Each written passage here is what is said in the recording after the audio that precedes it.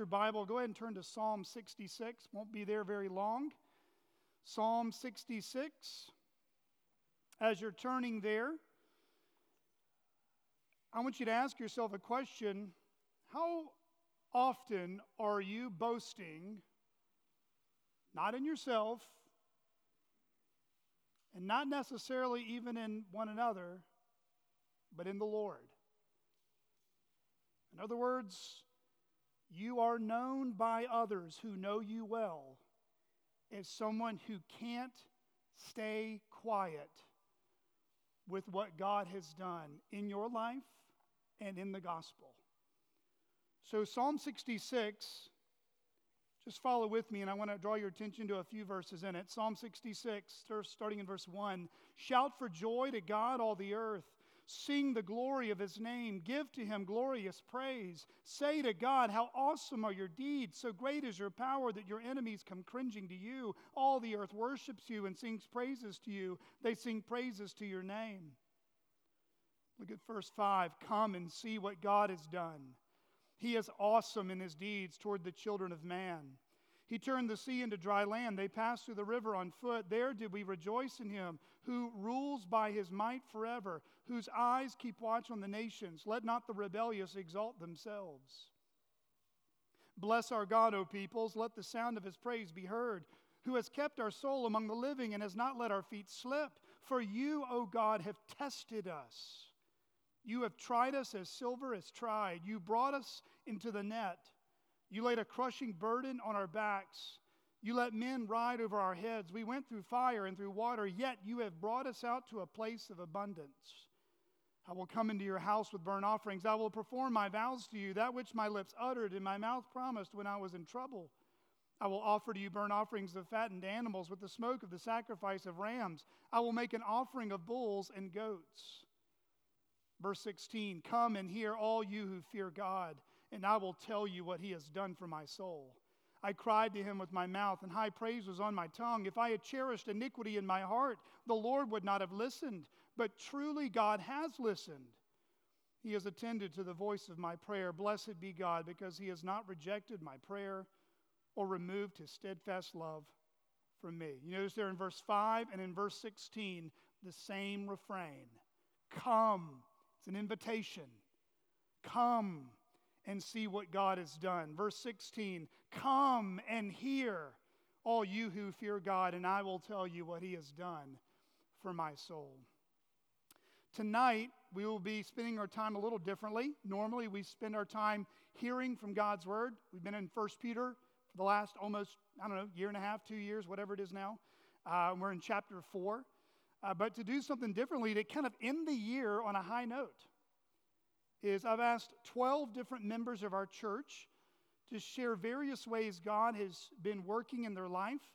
And they're going to share a range of things from books they've read, sermons they've heard, discipling relationships that have been formed, and other ways God has worked even in their marriage. And so what we'll do is I'll ask each person or group of people to come up on stage and share.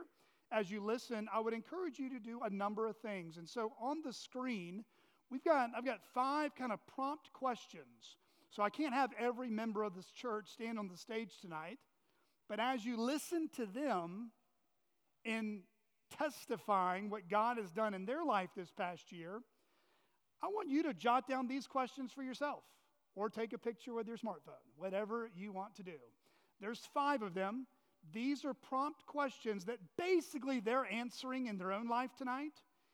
But I want each one of us to consider these and use these as discussions around the table, maybe with some friends and family this week, especially as we head into the new year, to look back at what God has done in your life. So question number 1, what has the Lord done for my soul this year? Number 2, what people has God brought into my life that has enriched my relationship with Christ? Number 3, what are specific ways he has provided for me when I was in need this past year? Number 4, what sins has God brought to the surface that I didn't know was buried deep in my heart? Number 5, what new ambitions has God put in my heart to do for Him as we head into 2024? Hear Him again. What has the Lord done for my soul this year? What people has God brought into my life that has enriched my relationship with Christ? What are specific ways He has provided for me when I was in need? What sins has God brought to the surface that I didn't know were buried deep in my heart? What new ambitions has He put on my heart to do for Him as we head into the new year? Just personally speaking, there's many things that I could share. I'll just share one with you tonight for me. Since this church was planted, it's been a blessing for me personally to preach God's word to you and to sit under the preaching of others who have filled this pulpit. Just a recount of God's kindness and faithfulness of what we've been learning these last 3 years. Let me just remind each one of us what we've sat under and listened to since September of 2020. We've heard 4 sermons in the book of Ruth. We heard 2 sermons in the book of Jonah, 12 sermons in Nehemiah, 4 sermons in Malachi. I personally have preached 20 of the Psalms, and other brothers have preached Psalms as well. We've also heard several standalone sermons in Genesis, Ecclesiastes, and a 4-sermon series in the Proverbs. In the New Testament, we've covered 40 sermons in the Gospel of Mark, a 6-sermon series in the letter to the Philippians. The first 3 sermons were actually preached at First Baptist, so I pulled a John Calvin and had to pick up where we left off. So it's technically 9 sermons in Philippians, but 6 as your pastor here. Alan Jansen and myself and a few guest preachers in God's strange providence have almost preached the entire letter to the Colossians. If you put them all together, if you look at the podcast, we haven't preached the ending of Colossians, but I think we've preached every other verse if you put us all together. I preached 11 sermons in 2 Timothy, 5 sermons in Titus. Jansen preached the whole book of James and 2 John. On Sunday nights, we preach through elders, deacons, church discipline, church membership. On Sunday nights, we've also had 6 to 7 men preach through the letter of 1 Peter. We'll have a few more coming up next year. And I preached 2 sermons in 3 John. And then there are several standalone sermons that have also been preached over the last couple of years. As you're thinking about next year, Lord willing, I look to preach more of the Psalms. So one of my goals is that all 150 Psalms will have been preached. If God keeps me here, as long as He wants to, I want our church to hear all 150, however long that takes us. There that is. We'll also next year cover some Psalms, the letter of Jude. I hope to preach through the book of Exodus, and then also 1 Thessalonians. So there'll probably be some things interspersed in there. But as you hear that tonight, guys, the Lord has been kind to give us a buffet of all different genres, Old and New Testament, and they are forming, not any one sermon, but they are forming us over a cumulative effect to make us into the image of Christ. So praise be to God for what we have heard these last several years. I'm going to ask several people to come up on stage, and some will be seated just so we can be on kind of an expedient, efficient way. Ian, you want to come up first? And then Donna, Leslie, and Casey. Is Casey? Childcare. Okay, I forgot to confirm with everyone because I got so confused this week. So Ian will come up first. Donna, Leslie, and Casey, y'all can sit behind me. And then basically, I'm just going to go rapid fire, no questions. Ian, you come on up. Share what the Lord has taught you in whatever specific way that is. And then we'll have Donna, Casey, and Leslie one at a time. Go for it, brother. So beginning in September of 2022, actually, we as a music team started meeting together to go over the book Corporate Worship by Matt Merker. We met about 5 times throughout the year, meeting about once a quarter to get together, to fellowship with one another, to discuss the book. Really just trying to find ways that we could try to fellowship with one another outside of our Sunday gatherings, our weekly practices, and then also just to learn more about what corporate worship is and how we can best do that as we try to lead each Lord's Day. So one thing that I've learned, I shared about it with y'all at the last members meeting, just the importance of corporate singing. So how you guys are the choir. It's not us, it's y'all. So it's a blessing to be able to get in front of you each week and just praise God each week together. So just a few years ago, I would have had a much different view of the church. I viewed my Christian walk as much more on an individual level. So the Lord's Day was just was primarily for my weekly fill-up. But the Lord in His kindness has allowed myself, and I know several others, to learn much more about the beauty of the local gathered church. So one thing God has taught me through His Word, through our gatherings each Lord's Day, as well as through the book Corporate Worship, is that worship is not just a me and Jesus thing. In his book, Merker says, Scripture calls all people to love, serve, obey, exalt, magnify, sing to, ascribe worth to, and bow down before the one true God. So we worship in all of life, as it says in Romans 12:1. We present our bodies as a living sacrifice, holy and acceptable to God, which is our spiritual worship. That means we do worship individually. We do worship within our homes, within our families, but we are also called to worship corporately. So Merker actually quotes Ligon Duncan, but it's a great quote. He says, God has made us His family, and corporate worship is a family meeting with God. It is the covenant community engaging with God, gathering with His people to seek His face, to glorify and enjoy Him, to hear His word, to revel in the glory of union and communion with Him, to respond to His word, to render praise back to Him, to give unto Him the glory due His name. And we are actually not gathered by our own initiative or in our own strength, but it is God in His gracious initiative that He sovereignly draws each one of us together, making us a body. So what are the implications of this for us? And so since it is He that calls the meeting, what we do when we meet is His prerogative. We do what He has commanded us in His word, not based on what our preferences are. We do what He has commanded in His word. Another implication is that we selflessly love those that He has gathered together. Another good quote that Merker gives us, he says, the fact that God is in charge of the worship gathering teaches us to treasure our fellow church members. It is not random happenstance that your congregation has its own unique mix of people. God has arranged the members in the body, each one of them as He chose, 1 Corinthians 12:18. God's sovereign will is for me to gather with the specific believers at my local church, warts, disagreements, awkwardness, and all. Since that's the case, I better stop complaining about their faults and get to work loving them. After all, that's what they've done for me.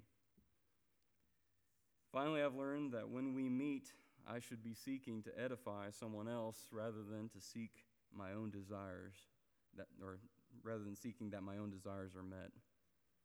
You can read more about that in 1 Corinthians 14, but we are to seek to edify and build up others. So I'll close with a couple more of Merker quotes. He says, church members should arrive in prayerful expectation that God intends to use them to bless someone else in need. Everyone has a job to do. A church where folks sit back and passively absorb whatever's happening up front is a church that subtly undermines the priority of mutual edification. For sure, the elders whom God has called to lead His flock should take initiative to prepare the meal, but we all get to serve it to one another, even if our part is as seemingly insignificant as doing in a corporate reading of Scripture, singing along to the hymns, and passing the bread and the cup to the person next to us. I just want to commend each one of you. I get to see this each week. It's a joy to come to church each week and to see everyone serving others, looking to meet the needs of others here. So if you want to learn more about why we do what we do each Lord's Day, I would strongly recommend Merker's book. There are a couple of copies out there in the lobby. Or if you'd like to talk about it more with me, come find me after the service. So.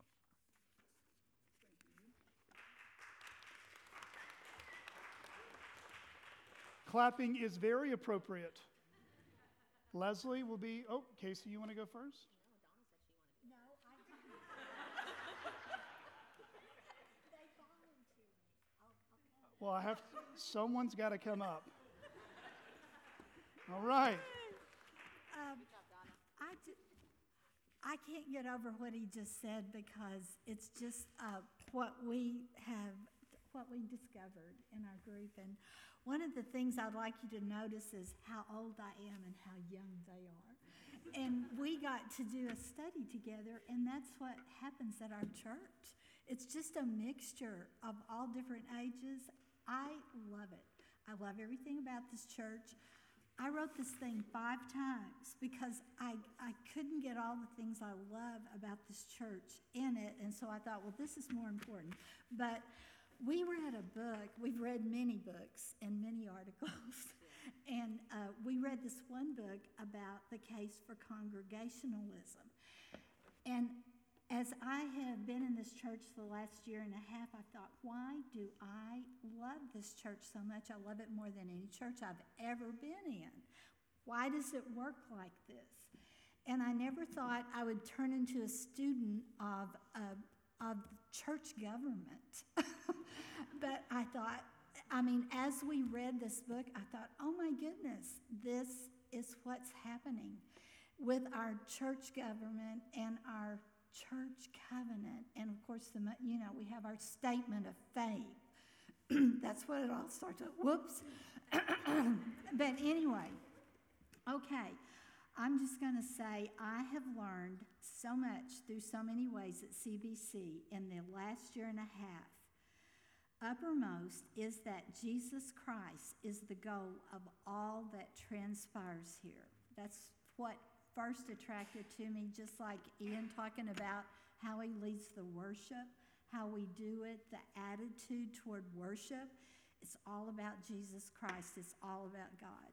Our leadership has laid down a plan based on God and His Word that assures that Jesus Christ remains the center of everything that happens in this church. And it's spelled out in our statement of belief, our church government, the way it runs, and our church covenant. And you're gonna keep hearing church covenant over and over again. Blake has given us this opportunity to share some of the things that we've been learning and ways God has blessed me and grown me in the last year. I am so thankful that God has planted me here, and I'm hoping that I leave for heaven as a member of this sweet congregation. To borrow a phrase from Blake's sermon, God has saved the best for last for me here at CCBC.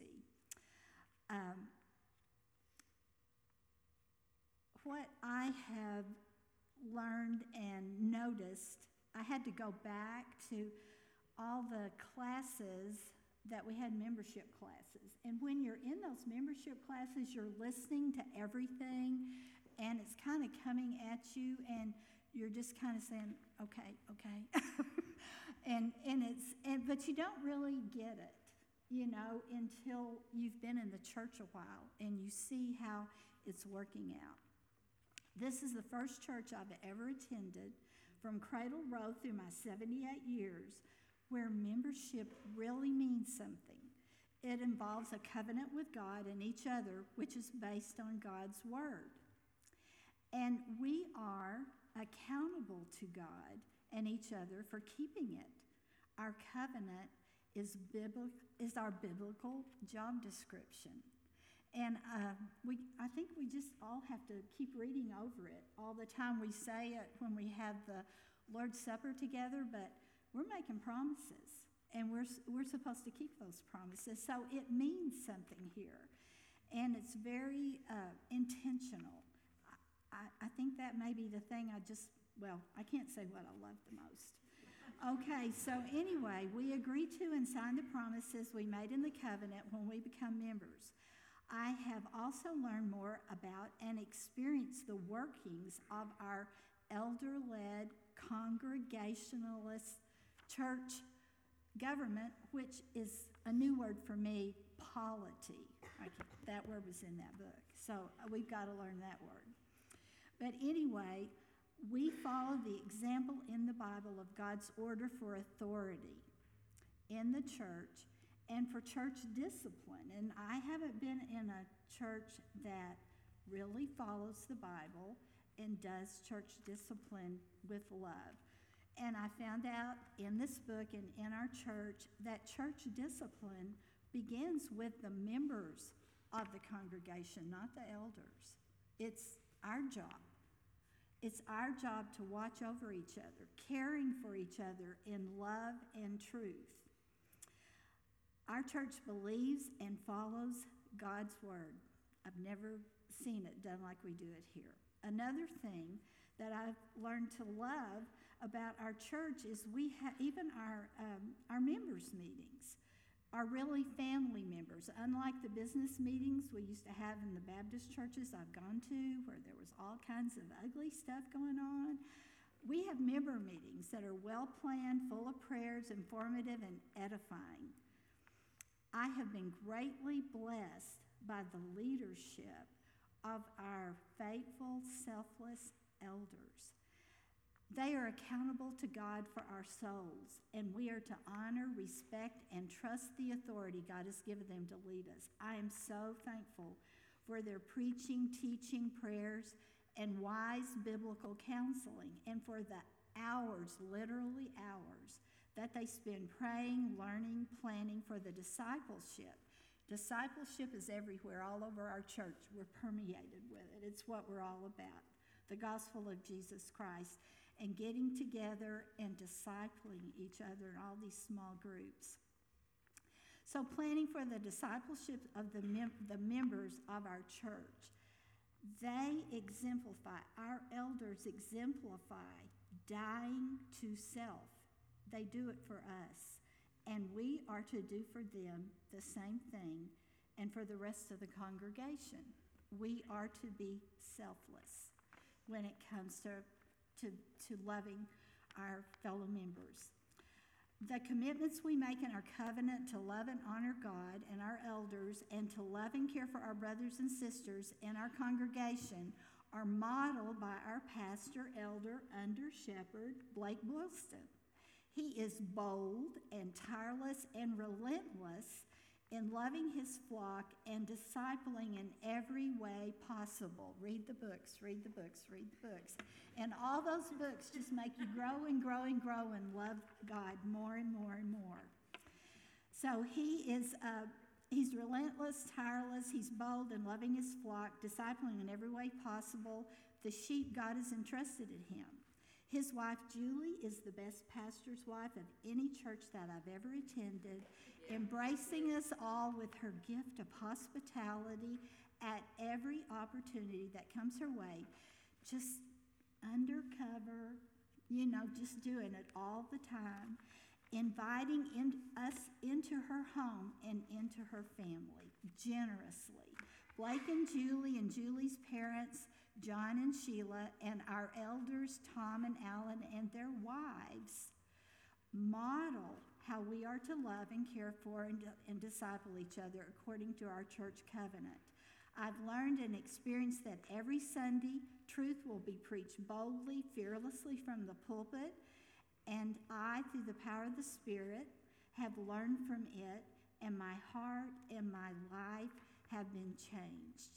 But with our pastor, it's not just about Sunday. It's every day.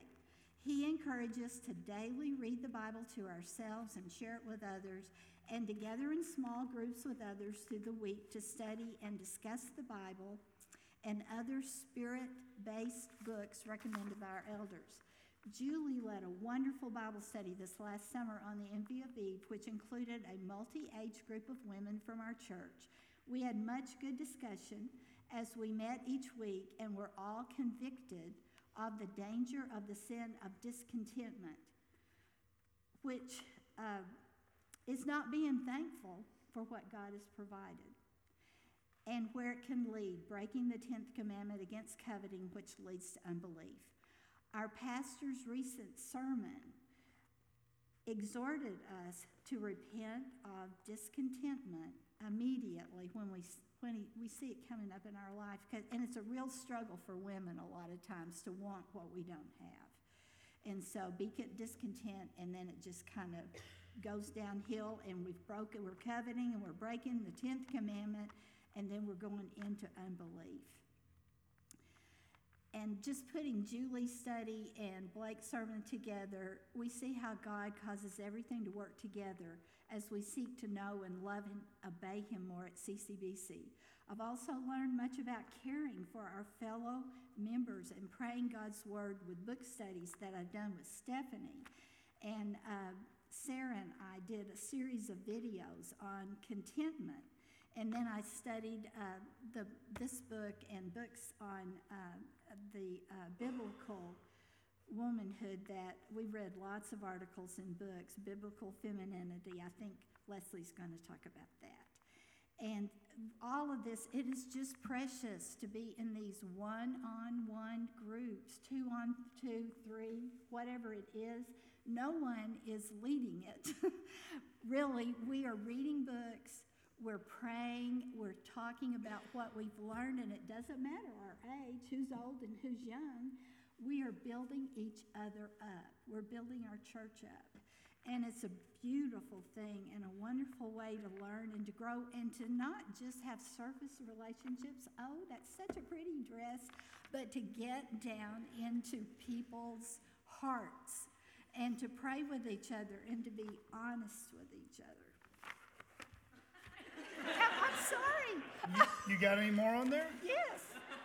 I'll tell you what, because we want to make sure everyone gets an opportunity. Donna, you clean this thing up and Yes. send it to anyone who wants to finish. You got one or two things you Okay, want let me just say the to very finish? end. Finish strong. Okay. I told you, it's hard, it was just hard. Okay.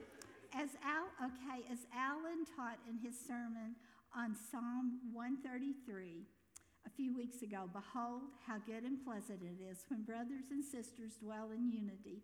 It's like the precious fragrant oil of the love, grace, and mercy of God running down on all of us, binding us at CCBC together in Jesus Christ.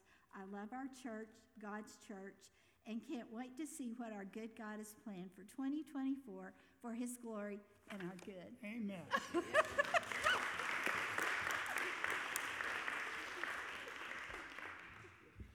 All right. So yes, I second everything Donna said. It was a joy to get to read this book and to study it with these two. But I will say, Don't Fire Your Church Members by Jonathan Leeman was one of the most challenging. It was one of the most convicting, but also one of the most encouraging books that I've written to date, and I've read a lot of books. It was challenging because if you've ever read Leeman, it's a very dense book. It can be tricky at times to follow. He is very studenty. I don't know if that's the right word for it. A little difficult to read, but the reward of reading this book far surpasses and outweighs the difficulty. And I would highly, highly recommend it to everybody in this room. It's definitely one that will encourage you. So that's how it was challenging. It convicted me in the way that I function in the church. Leeman said that one day you will stand before God and give an account for how you used this authority. Speaking of the authority that is given to church members. And Leeman gives 6 responsibilities for every church member. 1, help preserve the gospel message. 2, help affirm gospel citizens. And we do this through our church membership. And number 3, attend members' meetings. Our next one is January 21st. Number 4, disciple other church members. 5, share the gospel with outsiders. And number 6, follow your leaders. And so I and every member of this church, we have a responsibility and a job mandated to us from the Lord. And it's both a privilege and a joy, as well as a high calling to get to live and serve in the role that God has given us in Scripture. And finally, it was encouraging because the practical ways this is lived out are all things I've either been directly involved in or able to witness here at CCBC. One of the greatest joys for me over this last year has been to be able to witness our congregation help one another grow, whether that be through discipleship groups forming, groups of members getting together to pray, intentional conversations between members, holding one another accountable and spurring one another on in the Word, Members getting together outside of Sunday and Wednesday, doing life together, and getting to know one another and each other better. There are many more examples that Lehman gives in this book, but we would be here all night if I listed them all. But he says in here that when the pastors and teachers are doing their work, equipping the saints for the work of the ministry, we should expect this of the members. Ephesians 4:15 and 16. Speaking the truth in love, let us grow in every way into him who is the head, Christ. From him, the whole body, fitted and knit together by every supporting ligament, promotes the growth of the body for building up itself in love by the proper working of each individual part. And so at the end of the day, and at the end of this year, it's been a joy, a privilege, and an honor to live alongside members who, one, truly love the Lord and his word, and who, number two, takes our covenant here at CCBC seriously by lovingly and sacrificially living out the one another stated in our covenant. And also, what a joy, privilege, and honor it is getting to live under elders who, one, truly love the Lord and his word, who, two, want the best for this congregation without sacrificing the truths of Scripture, and who, three, make it easy as a church member to submit to, trust, and follow.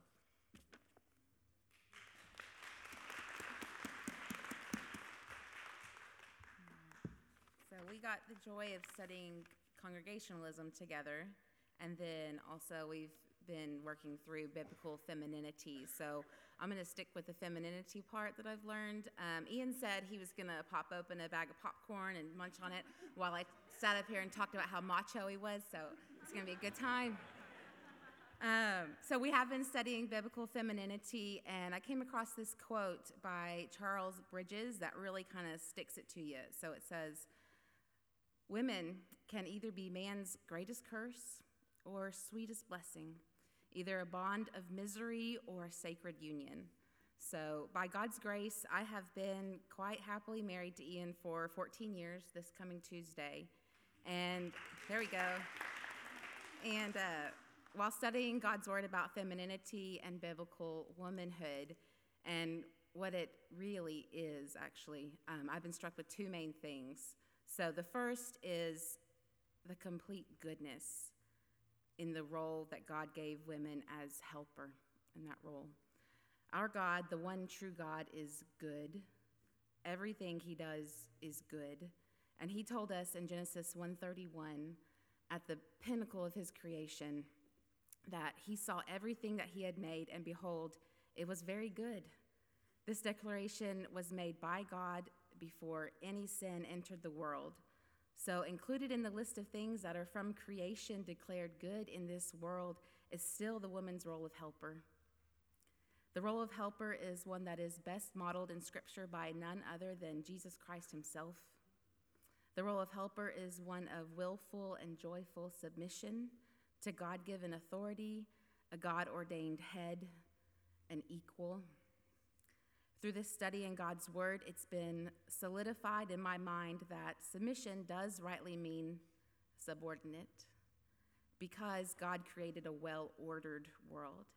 However, subordinate does not mean inferior. Secondly, I've been convicted and convinced of the biblical command and the absolute necessity of a woman giving and showing respect, esteem, admiration, honor, and deference to the authority God has placed her under. In other words, her head. So whether that is still her father, whether it's her husband, or is now solely the elders in her church, it's not a suggestion to us, it is a command.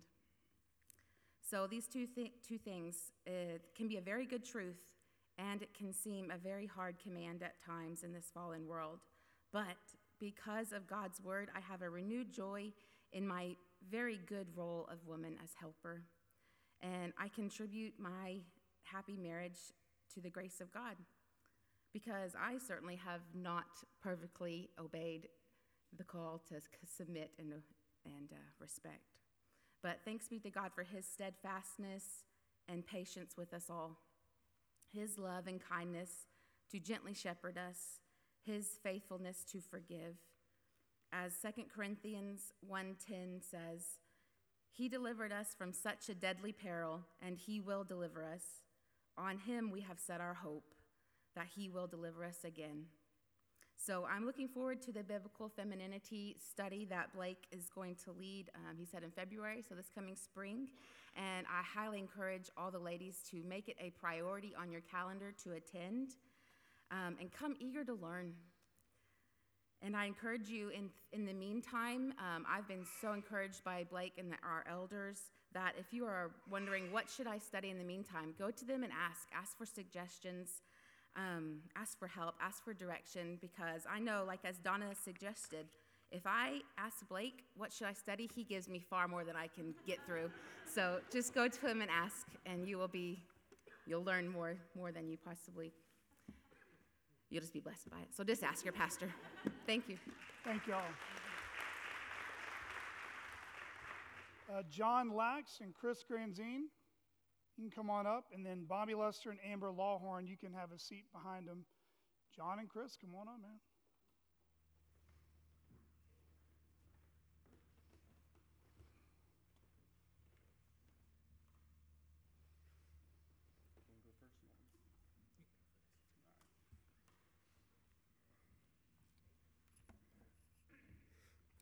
So I started my first discipling relationship with John, and we have been meeting once a week for a few months now.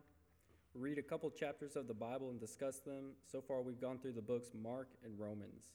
I've only read through the book Genesis, so it's nice going through with someone who knows more. From the book Mark, I've learned more about who Jesus is and what he has done for us. Mark chapter 15, when he was crucified, died, and buried. Then chapter 16, when he rose and defeated death. I've always known the story of Jesus, but now I know and understand a little bit more. With the book Romans, I learned even more about what Jesus has accomplished. Romans 6:23, for the wages of sin is death, but the free gift of God is eternal life in Christ Jesus our Lord. When I joined this church, I immediately started seeing some of the ways God was exposing my sin. I look back and see how far I had gotten away from God, and yet he still led me to where I needed to be and provided people in my life to help me along the way. This discipling relationship John and I have is just one of the ways he has pointed me in the right direction. At the time, it doesn't seem obvious what direction God wanted me to go. A couple weeks ago, Jansen told me, if an opportunity presents itself to me, be courageous and give it a try. When John first asked to disciple me, I didn't know what to think about it. I've never been discipled, and to be honest, I hardly knew him. Turned out to be something great in my life. Even though on one of our first meetings I was 45 minutes late, John showed me patience and stuck with me. We've come a long way now. I'm only a couple minutes late now. This discipleship has held me accountable to consistently read and learn more. Reading with John continues to expose me to what sins I have committed and gives me someone to talk to about things I don't even talk to my family about. You never know who God is going to bring into your life. You just have to be courageous enough to try new things. It could lead to new relationships or even for me, a new place to call home.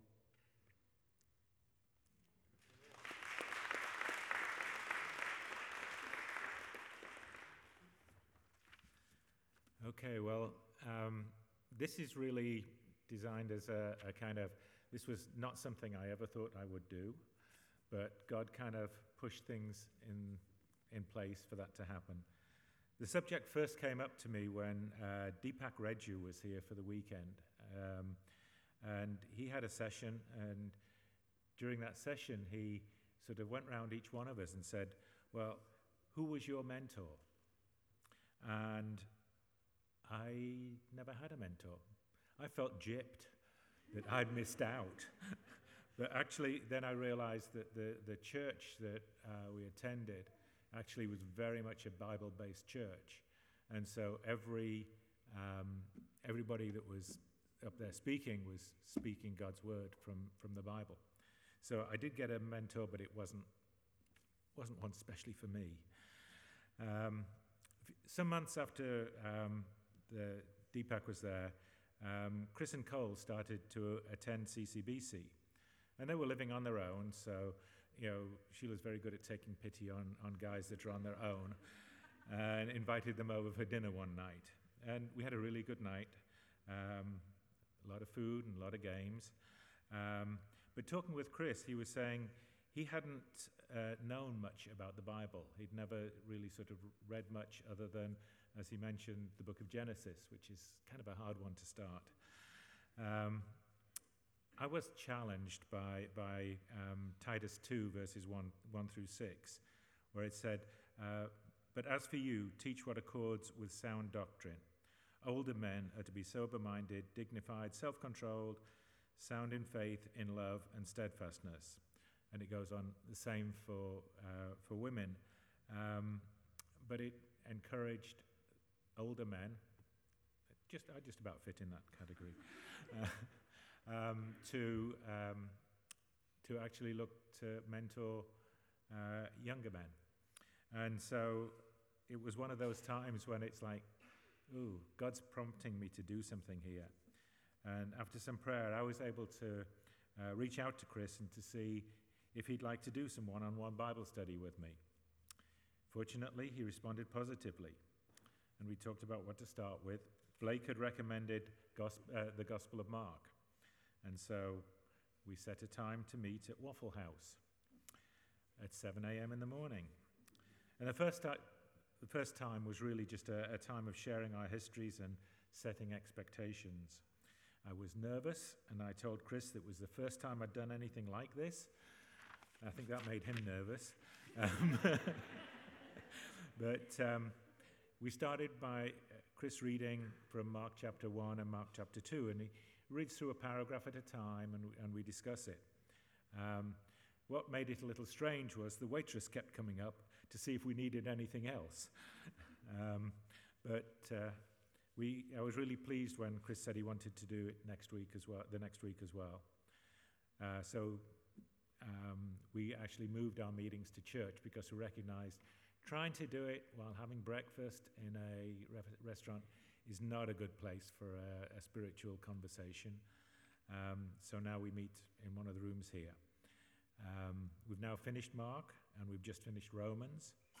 That's been really meaty. It's caused me to have to dig a lot in those passages because he asks difficult questions. I must say it's been one of my best experiences, and for any of you who are on this shelf as to where, or on just kind of, should I do this, should I not, how do I find somebody, I would totally recommend doing this. It's still something I'm learning from every week as we get together. Chris and I have got to know each other more deeply and able to pray for one another. It even extends to Chris coming to fix a fly screen for us at home. I didn't know he knew how to fix fly screens, but he does. And recently I messed up our garage door, and he was very good. He's tall, as you might notice. He was able to reach up and just pull it down. But for any of you that are thinking about mentorship or needing somebody to mentor you, there are brothers here who would be more than willing and be delighted to be able to do that for you. And that's what I pray for each one, that we get a chance to do that. Thank you.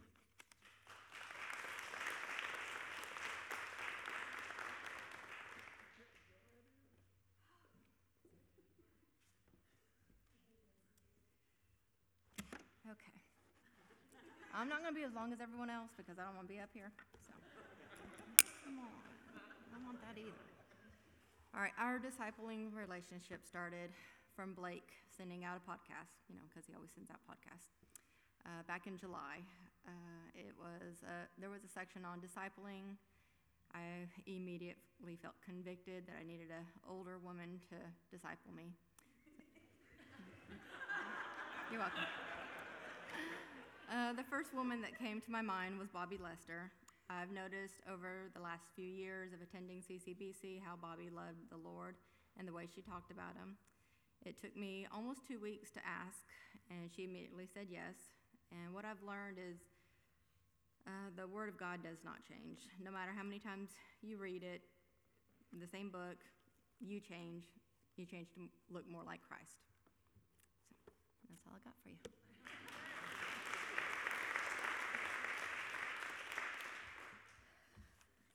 Since since when am I the older woman? All right, before Amber approached me about discipling her, I'd already been praying for the Lord to bring someone to me.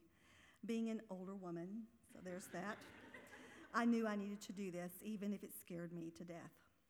When Amber asked me to disciple her, I quickly said that I would love to. Of course, I had no idea where to start, and I didn't know how to do this. So I began to read this book. It's just simple, and it gives detailed steps of what discipleship looks like. It gives a definition of exactly what a disciple is, what discipling itself is, and how to do it. One of the things I learned by reading it is that discipleship relationships all look different. It is not the same for everyone. The one thing that does remain the same is the one who the focus is on. He said in the book, the goal is always to present people mature in Christ. It's helping others know how to follow Jesus. And then another book that I'd already read was this one, and you'll see it out there in the foyer. It's a really good book too, One-to-One Bible Reading by David Helm. This book gives two different ways of reading the Word of God. One being the Swedish method, which is referred to as a simple baby steps framework for those who feel unsure about where to start. It gives basic steps on how to proceed using that method. And then the other method spoken of in the book is called the COMA method. COMA is C-O-M-A, which stands for the context, the observation, the meaning, and the application. Following the Swedish method, you are to progress into the COMA method. Excuse me. This book gives practical tips on discipleship. It's an easy read, it's a small book, and it gives detailed information regarding all of your meetings. For example, what do you do first? I mean, it's very detailed. What do you do first? What do you do next?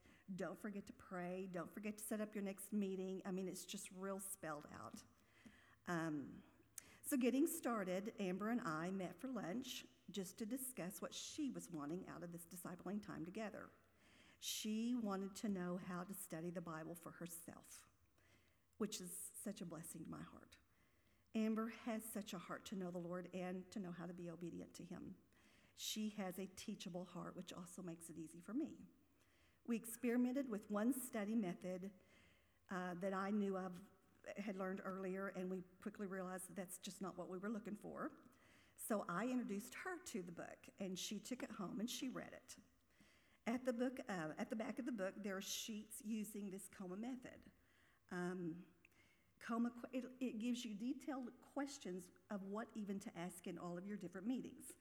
For example, if you're studying the gospel, it gives you all the detailed steps of what to ask when you're studying the Gospels. What do you ask when you're studying Acts?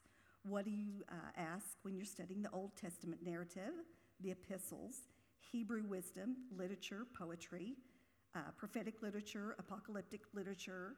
It just gives details on studying all of those books of the Bible.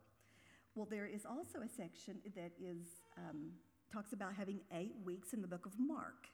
So it takes you through 8 weeks of being in the book of Mark, which I'm shocked they're reading Mark too. So we decided, since it's so spelled out in this book, we would just go ahead and do the book of Mark. And we are still in a whopping chapter 1. We try to stick to the COMA method as a guide, making sure that we stay in the context, which is so important, staying in the context of what you're reading, and then going through the steps and getting to the application of it. After meeting several times, we are in chapter 1, so we know we're going to be there for a while. I've begun to pray for Amber as well. Discipleship is multiplication.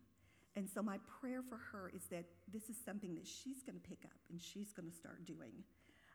There's a Bible study teacher, which is really convicting for me. There's a Bible study teacher, her name is Susan Heck. I don't know if any of you know her, but she's great. You can find her on YouTube. But she said, in one of her classes where she was teaching on discipleship to her ladies, she said every woman in that room should be either discipling someone or should be discipled by someone. So think about that. So we are, and of course we are given the command in Matthew 28:19 and 20, go therefore and make disciples, baptizing them in the name of the Father and of the Son, and of the Holy Spirit, teaching them to observe all that I've commanded you, and behold, I'm with you always to the end of the age.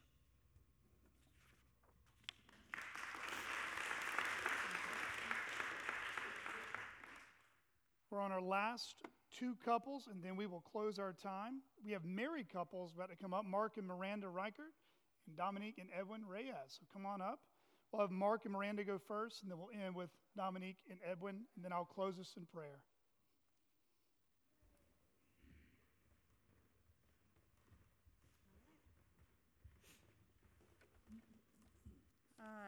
So I think you guys all know us pretty well at this point, that we're kind of open books, and we talk about all kinds of things that are happening in our life with pretty much most of you. And so I don't think these things would be a surprise to you, but I will say, as Blake prompted us to kind of write down our testimony over this last year, it was quite challenging to think through. We've been through quite a lot in a really short period of time, and that seems to be consistent for the last 2 years in a row. We just do things quickly, and the Lord has prepared our hearts to do that. And we just hope that he continues to equip us as we move. But over the last year, the Lord's been working in our hearts and in our marriage in quite a variety of ways. We felt some extreme convictions, had sin revealed to us graciously, and repented of that sin. And we've been challenged in many new areas to truly trust the Lord with our life. We do not have time to cover all the individual ways the Lord has been working in us during this evening's service, so we'd like to just walk through a few of the bigger events that have taken place in the last 12 months and how we've seen the Lord working in and around us through that. This is not my favorite thing to do, by the way, is to stand up here and talk to you guys. But what I've learned is when Blake asks you to do something, you say yes. So I want to start out with just talking about shepherding the home. And I just want to say, just wow, this is a blessing, while it also brings a high level of stress and anxiety at sometimes. It has definitely, God has shown me my own sin through marriage. But I also want to read this scripture in Deuteronomy 6:7-9. It's speaking of the love the Lord your God with all your heart and soul and with all your mind.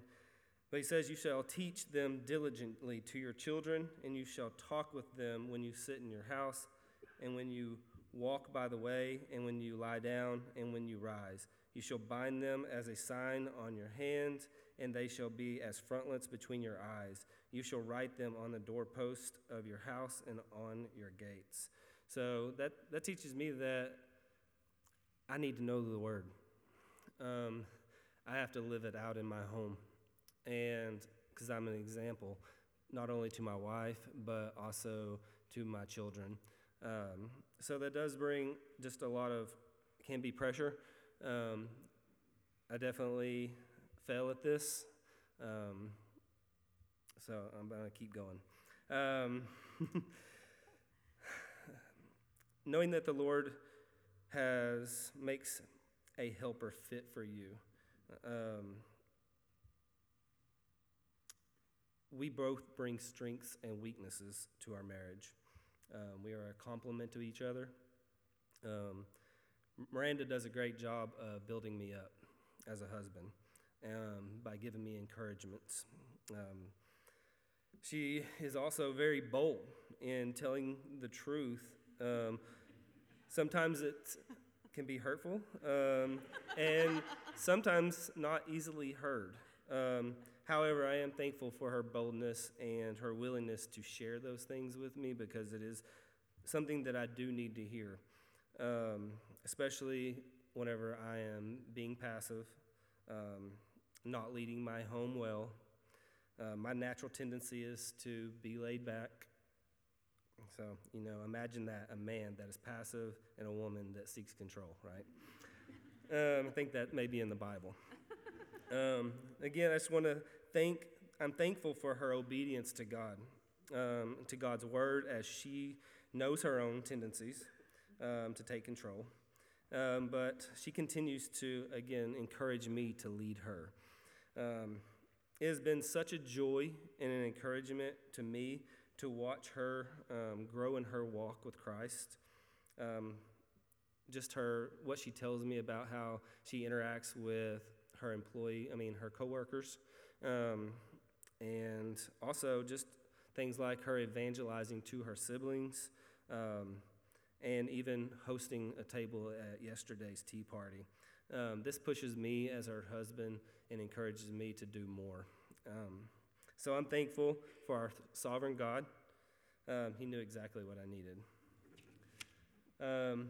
In this last year, he also brought our first child into the world and another on the way. So if being a husband doesn't show you your sin nature, becoming a parent will. Some convictions from the past 9 months as a parent are my own impatience, lack of compassion, envy of Miranda's relationship with Mason, and my selfishness because I don't get to do the things that I want to do anymore when I want to do them. So 2 verses that are good to meditate on is Psalms 103:13. As a father shows compassion to his children, so the Lord shows compassion to those who fear him. And also Ephesians 6:4. Fathers, do not provoke your children to anger, but bring them up in discipline and instruction of the Lord. That is one that I definitely am. I know my son is only 9 months old, but, I'm struggling with not provoking him to anger. But I'm like, Lord, he's provoking me to anger. The last few days have been quite entertaining for me, just for the record. So I would say that kind of leads into what humble submission as a wife looks like.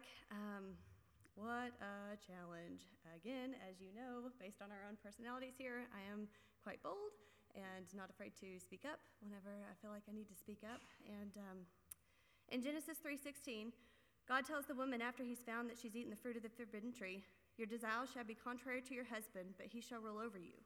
And that scripture's on my mind almost daily. I have always been a strong and independent person, never relying on or seeking a vote from others when making decisions because I didn't have an other to consider. The last 2 years of marriage have challenged me in ways that I did not see coming, and yet I'm incredibly thankful. I know my tendency is to take charge and to be decisive, but I also know, thanks to God's grace in my life and for biblically sound doctrine taught to us by our pastor and elders, this is not what God intended my role as a wife to be. It has been humbling to give up the reins to truly allow my husband to lead me as God has instructed, and I fail at this often. But the Lord graciously reveals my sinful heart and gives me grace to start again each day. I'm thankful for a husband that is equally eager to live his life according to God's will and takes his role as the leader of our family with a humble heart posture and a complete sense of responsibility for his household. Another area that we wanted to talk about was our deciding to build a home here in the Barling area. So Miranda and I had always had a love for agriculture. I was raised on a small farm. She has worked in the poultry industry for 11 years, and she's helped friends on their farms for most of her life. So naturally, we thought when the time was right, we would purchase a farm of our own, maybe even a chicken farm. A place that our children could run and play outside, and a place that we could teach them good work ethic. But the Lord has different plans. In the last 4 to 6 months, the Lord changed our heart. He helped us see that owning a farm would mean living further away from our church. But we... You're the Lawhorns, and you have been blessed graciously to be this close and also have land. Amen. He helped us see that owning a farm would mean living further from the church, but we wanted to be closer. A few points from our church covenant that is backed up by Scripture that I want to read says, we walk together in brotherly love as becomes the members of a Christian church, exercising an affectionate care and watchfulness over each other, and faithfully reprove and encourage one another as occasion may require. How can we faithfully exercise affection and have close enough relationships to watch over each other if we are spending our time caring for property and animals? That would limit our time hosting families into our home. It would be a struggle to be at all the extra meetings and group get-togethers, let alone trying to get back here on Sunday evenings.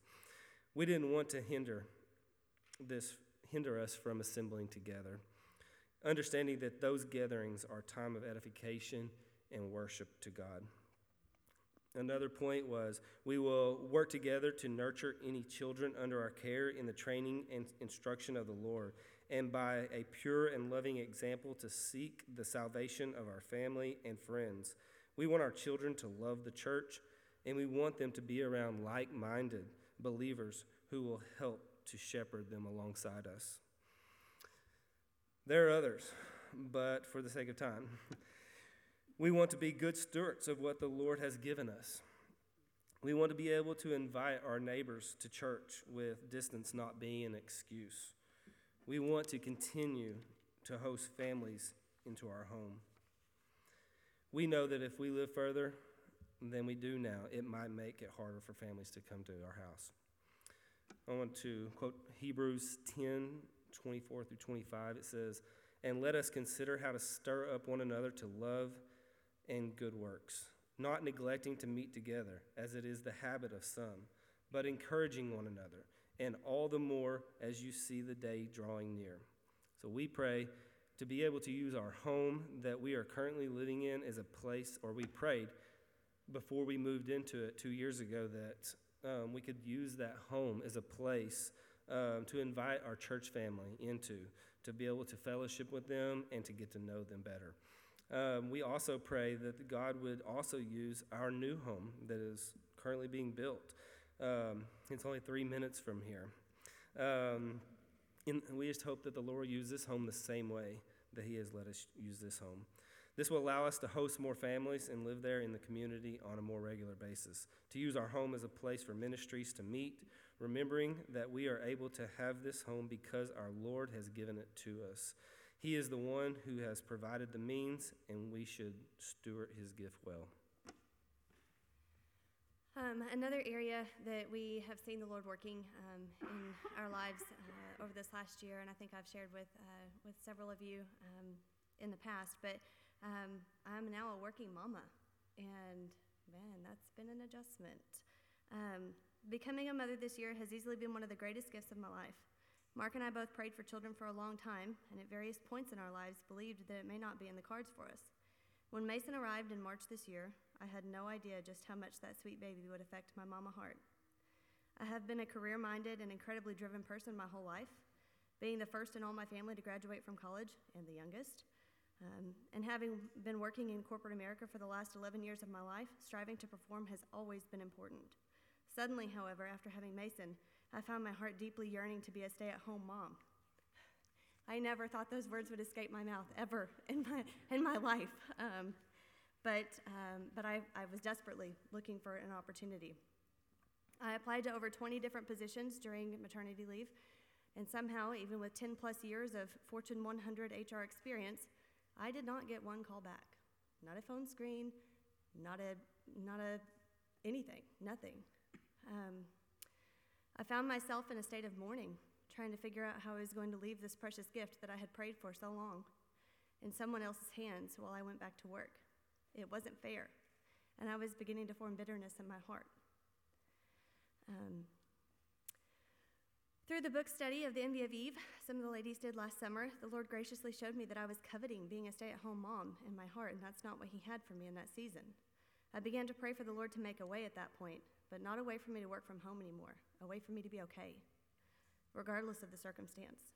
If being in the workforce is where he had me, then I needed a way to be okay with leaving Mason with someone else each day. Prayers were answered when I returned back to work. We found a daycare I felt comfortable with, and my boss allowed me to slowly transition back to 5 days in the office over a couple of months, so it was easier on all of us. God also began revealing to Mark and I how this job is answering prayers, and not just our prayers, not just for the things in our life, like building a home, but also in answering prayers for others in our church family. The Lord has given us so much, and we want to steward those gifts well. I can see now that my job allows for the Lord to use us in a variety of ways, and I'm daily learning to be content in this season. Lastly, just want to touch on just becoming leaders of the Welcome and Greeters ministry here at CCBC. Really from the beginning, I had a heart for wanting to get to know each person that was attending the core meetings. which was a little difficult given the fact that we all had masks on at the time during COVID. This continued as we started the church. I wanted to be here early, and I wanted to stay late. The Lord saw fit to give me a wife that also had the same heart for people. She also had experience being a host at Olive Garden for years in college. The Lord gave her a beautiful smile and big, exciting eyes that are warm and welcoming. Our plan was just to be faithful serving inside the ministry. However, this year, we were asked to lead the ministry, and I don't think either of us had any reservations saying yes, even though we had a newborn. It has been a gift for us to get to serve this body, and we pray that the Lord would continue to bless that ministry and our church. 1 Peter 4:10 and 11 says, "As each has received a gift, use it to serve one another as good stewards of God's varied grace. Whoever speaks, as one who speaks oracles of God. Whoever serves, as one who serves by the strength that God supplies, in order that in everything God may be glorified through Christ Jesus. To him be glory and dominion forever and ever. Amen." I want to reiterate that the Lord has given us many opportunities to trust Him over the last 12 months. These are just a few of the bigger items that we wanted to touch on. We are not perfect in any way, and we'll continue learning to trust Him in various other ways for the rest of our life. This will be ongoing. We're thankful for the ways that He is revealing sin in our lives and is fashioning us to look more like Him daily, and we are thankful to be a part of this body of believers. You hold us accountable, sharpen us, guide us when we need it, and love us above all. And we are grateful to each of you. That is all.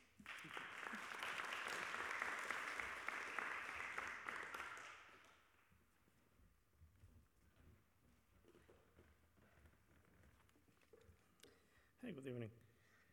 So we want to share with you the lesson that we have had for the last year. For this year. And, we are kind of new, maybe not because since February, but a few years ago, the Lord started working in us and growing and stronger convictions on us regarding sound theology. And we were learning more and more on what biblical church looks like. So 2 years ago, we started having conversations at our dinner table about these necessities that we were growing in. And then we realized that we needed to start praying for those thoughts. Yeah? The beginning of that journey wasn't easy. We are a married couple, but because we are two different individuals, our times were different on when we should to move and when to start looking for a church. We didn't want to make this decision based on our personal preference, but based on biblical principles. I didn't see it at the beginning or even middle of this transition, but the Lord was working on my heart. I knew Edward and I were united on all the doctrinal views, but we were not united on the time frame of when to move. I was like that leaky faucet, but slowly the Lord had used His word to soften my heart in this season on how a wife should be. I then started reading in 1 Timothy about how a church should function, and then prayed that the Lord would show Edwin and I the right time to move. So for a long time, we were listening to John MacArthur, his preaching, because we had a really deep necessity about expository preaching. So then, by the grace of God, Ashley and Randa Smith shared with Dominic the podcast of CCBC. So Dominic came home that day and told me about it. So as you know, I'm a mom of 2 toddler boys, so I don't have a ton of time throughout the day to listen to podcasts. But once I was told about the sermons from CCBC on Spotify, I would plug in my AirPods after the boys went to bed, and I would listen to the sermons while washing dishes and making lunches. That's when I started finding joy in washing dishes, because I couldn't wait to listen to the sermons. I then started asking Dorinda and Ashley questions, thank you ladies, about the church and coming home to Edwin to share the answers with him. Edwin then started asking specific questions that I would then go back to work and ask and then come home to give him answers to those questions about CCBC. So we started listening to the sermons, and then we realized, hey, that pastor does expository preaching. So we started listening to sermon after sermon, and without being a part of CCBC at the moment, we felt that we were plugged with the teachings in a very strong way. That also we were checking every Sunday evening for the preaching of that Sunday, so we can listen to it. So we realized when we saw our end of the year recap on Spotify that we had almost 4,000 minutes total of the CCBC podcast that we listened to between the both of us. So praise be to God for that podcast. So the sermons that we were listening gave us like a more solid picture about the church and its doctrines.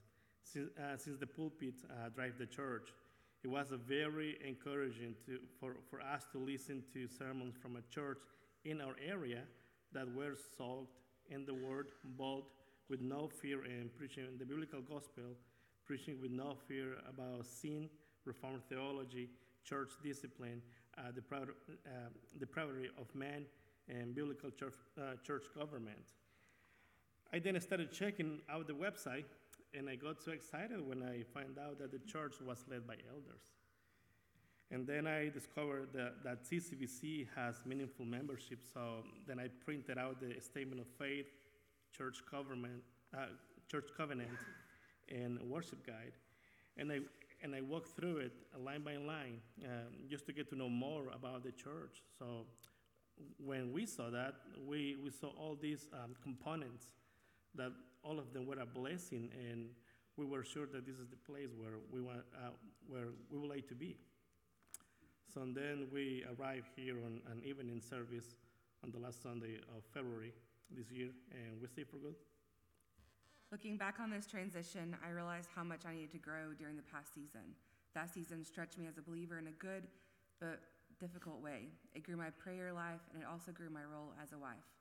We came to CCBC for the teaching, but we quickly realized how sweet the fellowship was with like-minded believers. Between conversations after church on Sunday about how the sermon convicted and also encouraged us, to church members inviting us over for dinner, we saw the church being the church. One of the areas that God started to shape me was in my leadership at home. Through the biblical masculinity during the summer, the Lord showed me how sure I was in my leadership at home. Since then, one of my goals in life is to become a faithful leader for my wife and my kids, and how important it is to not neglect that area. Also, my discipleship group, like Alan Williams, Matt Vanderpool, Mark Raker, and Ian was at the beginning, and then they moved to start like a new groups, and now Cole is with us. So all these guys, they have been a blessing to my life because they have been helping me tremendously in this area. Having godly men around me weekly is a blessing. Another area that the Lord has been working with me is the fear of man. I learned that it was more important for me to fear the man than fear God. It was more important for me to get to know what the man thinks of me rather than God. So being under sound doctrine, preaching, and listening about sin every Sunday has softened my heart in the way that is revealing to me more areas that were not visible before, like the way I treat my wife and kids and personal pride. As John MacArthur said, hard preaching makes soft hearts, soft preaching makes hard hearts. Our marriage has definitely grown stronger from the moment we started listening to CCBC sermons together, but especially since we started attending CCBC. For myself, I have grown in the way of being more disciplined in the Word. That has helped me, of course, in my own walk, but also how I am as a wife and a mother. Also, my joy for serving the church and opening up our home to share, others to share meals with them and time with them. Our family praises God for this church continually. Our boys will drive by and say, "There's Chaffee Crossing Baptist Church." Even at a young age, they love our church and are growing weekly in their knowledge of the Lord. All right.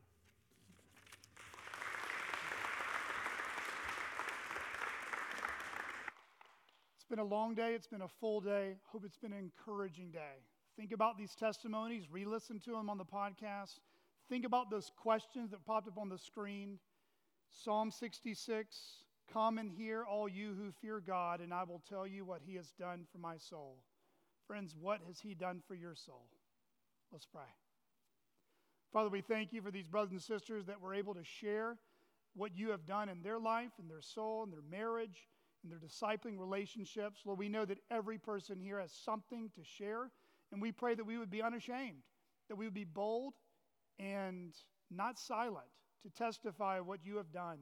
But we pray even tonight, we were even convicted by the obedience of our brothers and sisters, and that we pray it would stir us up each to love and good deeds as we seek to be faithful to you and faithful as a church family.